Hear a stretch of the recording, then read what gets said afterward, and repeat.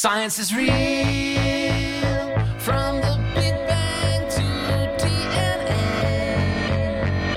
Science is real, from evolution to the Milky Way. You know about the Olympics. You're all up on the Oscars. For teenage science students the world over, the annual Intel International Science and Engineering Fair is all that and then some.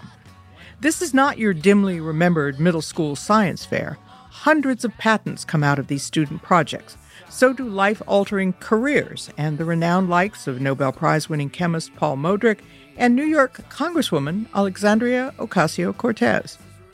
As a student, Christina Costantini competed impressively at ISEF, and she and Darren Foster co-directed the documentary Science Fair, the festival favorite at Sundance last year. The film, which just missed being called Journey to the Top of Nerd Mountain, follows the fortunes of 9 high school students whose projects earned them a spot in this high-pressure, high-stakes competition. With the 2019 ISEF beginning this month, Costantini and Foster explain what it's like for the smartest science students in the world. Welcome to Los Angeles! This year's competition includes more than 1,700 finalists from 78 countries, regions, and territories around the world. We are so happy you are here. Congratulations, and have an amazing week. The International Science and Engineering Fair is coming up, and your documentary reminds us who the kids are year over year and what's at stake. Our movie follows 9 kids from around the world who are competing at this International Science and Engineering Fair, which is the Olympics of Science Fair. And we had the great privilege of following these kids for 2 years and seeing their trials and tribulations and their victories and their struggles. And it was one of the most fun things I've ever done. Virtually every kid, at least in the United States, has had to compete in a science fair. I made a desalination plant out of my mother's cake pans, a source of great displeasure, and I didn't even win. You were in a science fair, right, Christina? What were your projects? I studied social conformity, so I developed a test that measured susceptibility to peer pressure in teenage boys. Did you get to this level of competition, this international level? Yeah, I did. I placed 4th, and it totally changed my life and set me on a track that I would not have been able to be on if it were not for the science fair. The stakes are very high for many of the kids who compete, and it really can change lives, and it changed the lives of many of our kids in our movie. You worked on it for 2 years, which means you had to choose these kids way before they ended up in Los Angeles at this science fair. How did you go about selecting these 9 really remarkable kids? The casting process was the hardest part of the film. There's 1,700 kids that participate in the science fair in ISEF every year, and they come from almost 80 countries. So we basically cast a very wide net. We went on a scouting trip in 2016 for the first time to see the fair. And we went around and we just basically walked the aisles and we started talking to kids. We talked to like hundreds of kids and we just found kids that had amazing stories. And we wanted the sort of good representation of the kind of kids that wind up at ISEF. And so that's kids from sort of underdog communities and underdog schools and some kids that go to the powerhouse schools like DuPont Manual High School in Louisville, Kentucky, which is featured in our documentary. DuPont Manual is a name that strikes fear and disgust in the hearts of a lot of other schools. Other kids know that Manual has some of the most bright and brilliant students when it comes to science research. So by default, science fair becomes this huge deal to everyone in the school. And then you had students like the girl from Brazil who was in just a village, and she was studying a way to treat or protect from the Zika virus, which had hit her country hard too. Did you want each of them to be somebody we were cheering for, or were you casting villains too? Because they are kids and because they're doing such amazing work, you're rooting for all of them at some level. But some of them have such great barriers to overcome, like Milena from Brazil, that it's hard not to want the underdog to do well. She now is in the United States studying English, so for her, this fair really changed her life. But in order to find her, we interviewed every single Brazilian student who qualified for the International Fair, over 20 kids. And everybody came from means and from great schools, and aside from Milena. Her father's a farmhand, her mother's a maid. She lives in a very rural town and was doing incredible work when we met her. And then there was a Muslim girl from South Dakota who had to persuade the school football coach to sponsor her. When I was doing my first science fair project as a high schooler, I realized that I needed someone to act as an official adult supervisor. The science teachers I had then weren't really interested. I asked Coach Schmidt if he was willing to do that. Defense, offense, we all got to act together tonight. And he was very, very willing. All right, get up here. Here we go. I know what she does, and she's explained it to me several times. I'm still not sure how it all works, but she makes it work. Kashfia is one of our favorite characters as well. She also is a bit of an underdog in the fact that she went to a school that is like many schools in the United States where they celebrate the athletics and the football team, but science is not something that was given much respect. But she loves science, and she was looking for a mentor, and none of the science teachers or teachers at the school were willing to sort of dedicate the time that she needed to her project, and she turned to the head football coach at the school, who becomes her unlikely mentor. Can you describe what it felt like for all the science students to be there at that competition? It was so surreal for me when I was a teenager. I'm from Wisconsin. I'd never seen that many people in a room at one time. It's the entire floor is just buzzing, and you have some of the most nerdy, brilliant minds in that one room. The kids who are otherwise shunned in their high schools as the nerdy kid are finally treated like rock stars. Everybody finally feels like they've found their tribe, it's a really beautiful experience and fun to be a part of. In the big dance, which happens there, which is a mixer, and it's 2,000 kids really getting down in like a club setting. That was important for me to kind of capture that because I loved it when I lived through it myself. It's like a Ibiza for nerds.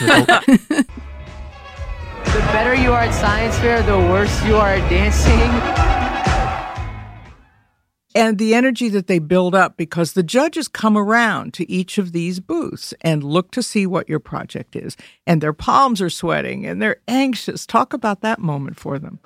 So we had all these kids just reflect what that experience is like to be under 8 hours of basically a grilling from judges who are very much experts in their field. And these are 14, 15, 16-year-old kids, and they're facing judges who have been, in their field of expertise for that long. So it's remarkable that they're able to sort of withstand that pressure, but they do. One of our characters, Kashfia, fainted from the stress of judging. You've been preparing for this for sometimes years, and you have these 8 hours to impress some of the most brilliant minds in the world, and you only have one shot.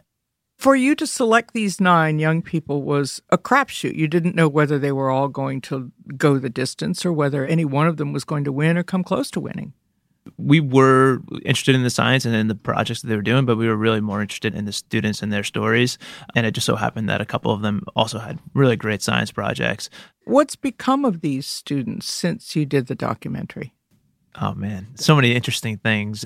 Robbie, who's from West Virginia, who is basically failing at a math class when we meet him, but he's presenting at ISEF this math theory project. So he's like a math genius on one hand, but he just doesn't do his homework at school. So he's got a very fraught relationship with his math teacher, but he does amazing stuff. He was interested in things like taking apart a graphing calculator. So this is the kind of calculator that Robbie had 2 years. And he did all kinds of things on that it wasn't meant to do. He programmed his calculator to generate Shakespearean insults. Yep. And every time you would punch a button, it would generate another insult. What are Shakespearean insults like? Oh, well, I remember one that was something like, "Thou art an unwashed puttock."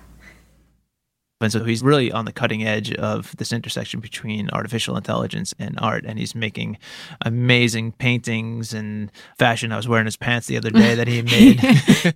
He was on the cover of Bloomberg Business Week. He's doing incredible things that are really shaping his field. Kashfia is at Harvard now, and she just did a TED Talk. And everybody else is in college and thriving. And I'm sure we're going to work for them someday. Your film won the Audience Award at Sundance. It got 99% on Rotten Tomatoes. What is it about this documentary that people love so much? Because science and your general audience usually don't fit together. Yeah, I mean, these kids are amazing. They're inspiring, and I think they're sort of a ray of hope at this time. I'm going to be so proud when one of my kids win a Nobel Prize, because they will. I think we live during a time when so many adults are acting like children, that seeing children who are acting like adults, who are valuing the things that we should be valuing and working hard and putting in real work, I think it's refreshing.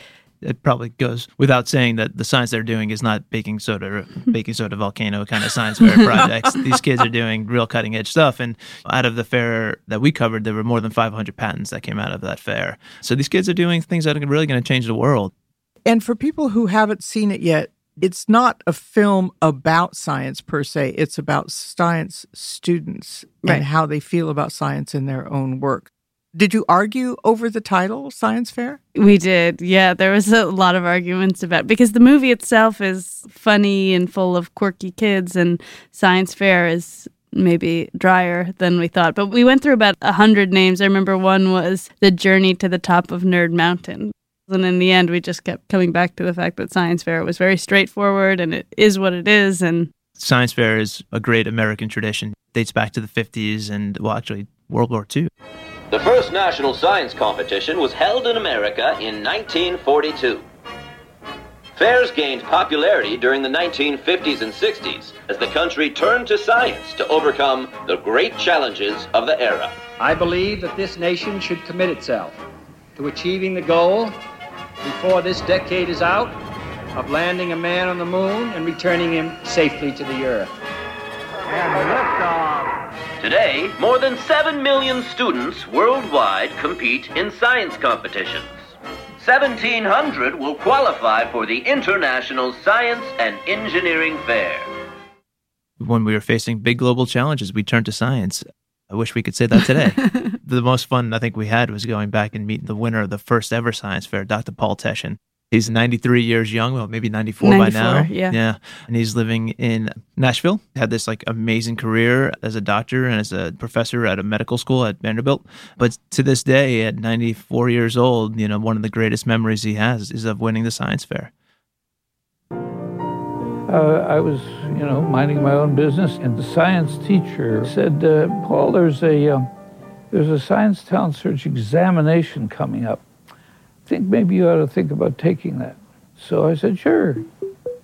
It was 1942, so we were already in World War II. My essay was entitled, How Science Can Help Win the War. And he really credits that win with putting him on the path to becoming the eventual inventor of prophylactic dialysis. But science fair, I think, is so important for kids at that age. It's early validation that you should keep going with what they're interested in. Unfortunately, we're living at a time, I think, where science is very much under attack and definitely not valued as much as it should be. Science fairs have a hard time raising money, organizing. In Oklahoma, they cut the budget for the science fair, so the state science fair lost its funding because the state basically said in its budget they couldn't afford $50,000 to pay for the science fair. ISEF has lost its main sponsor, which was Intel. That's the science fair. Yeah. So if you know anyone with millions and millions of dollars who wants to support a very good cause, the science fair is looking for a funder. If only they could put their projects to rap music, I think we might have something here. Well, they do. In our film. There's a kid, yeah. And he taught the computer. Is that the one who taught the computer to rap? Yes. Like Kanye West, yeah. Hey, steal your whole sound. That's a real world challenge. You're an addict of cheating, but I took the charge.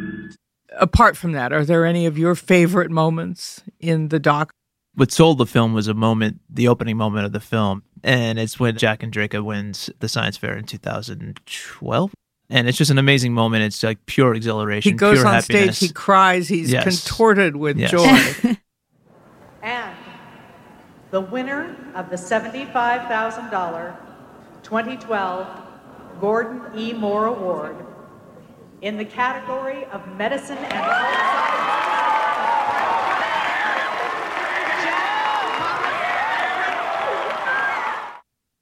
That was the first thing that Christina showed me when she told me about this idea for the project. And then he winds up being kind of a narrator for the science fair experience in our film. I think it's done for me what it's done for the audience, which is just sort of like restored my faith in humanity and the future. Yeah. I think we thought we were going to go straight back to serious investigative work, which is still, I think, where our heart is. But I think seeing how people react to hopeful stories or to humor, I think, has made us think a little bit more about how we might deliver some of the messages that we care so much about investigative stories in maybe a happier wrapping. Well, Darren Foster and Christina Costantini, thank you both so much for Science Fair. Thank you. Thanks for having us. There's antimony, arsenic, aluminum, selenium, and hydrogen, and oxygen, and nitrogen, and rhenium, and nickel, neodymium, neptunium, germanium, and iron, americium, ruthenium, uranium, europium, zirconium, lutetium. Pat Morrison Asks is produced for the Los Angeles Times by Pat Morrison. It's edited and engineered by Mike Heflin. That's Tom Lehrer on the Lehrer record label. Science is Real by They Might Be Giants is on Idlewild Recordings, and moments from the film Science Fair are from National Geographic Documentary Film. Subscribe to Pat Morrison Asks and never miss a podcast. There's holmium and helium and hafnium and erbium and phosphorus.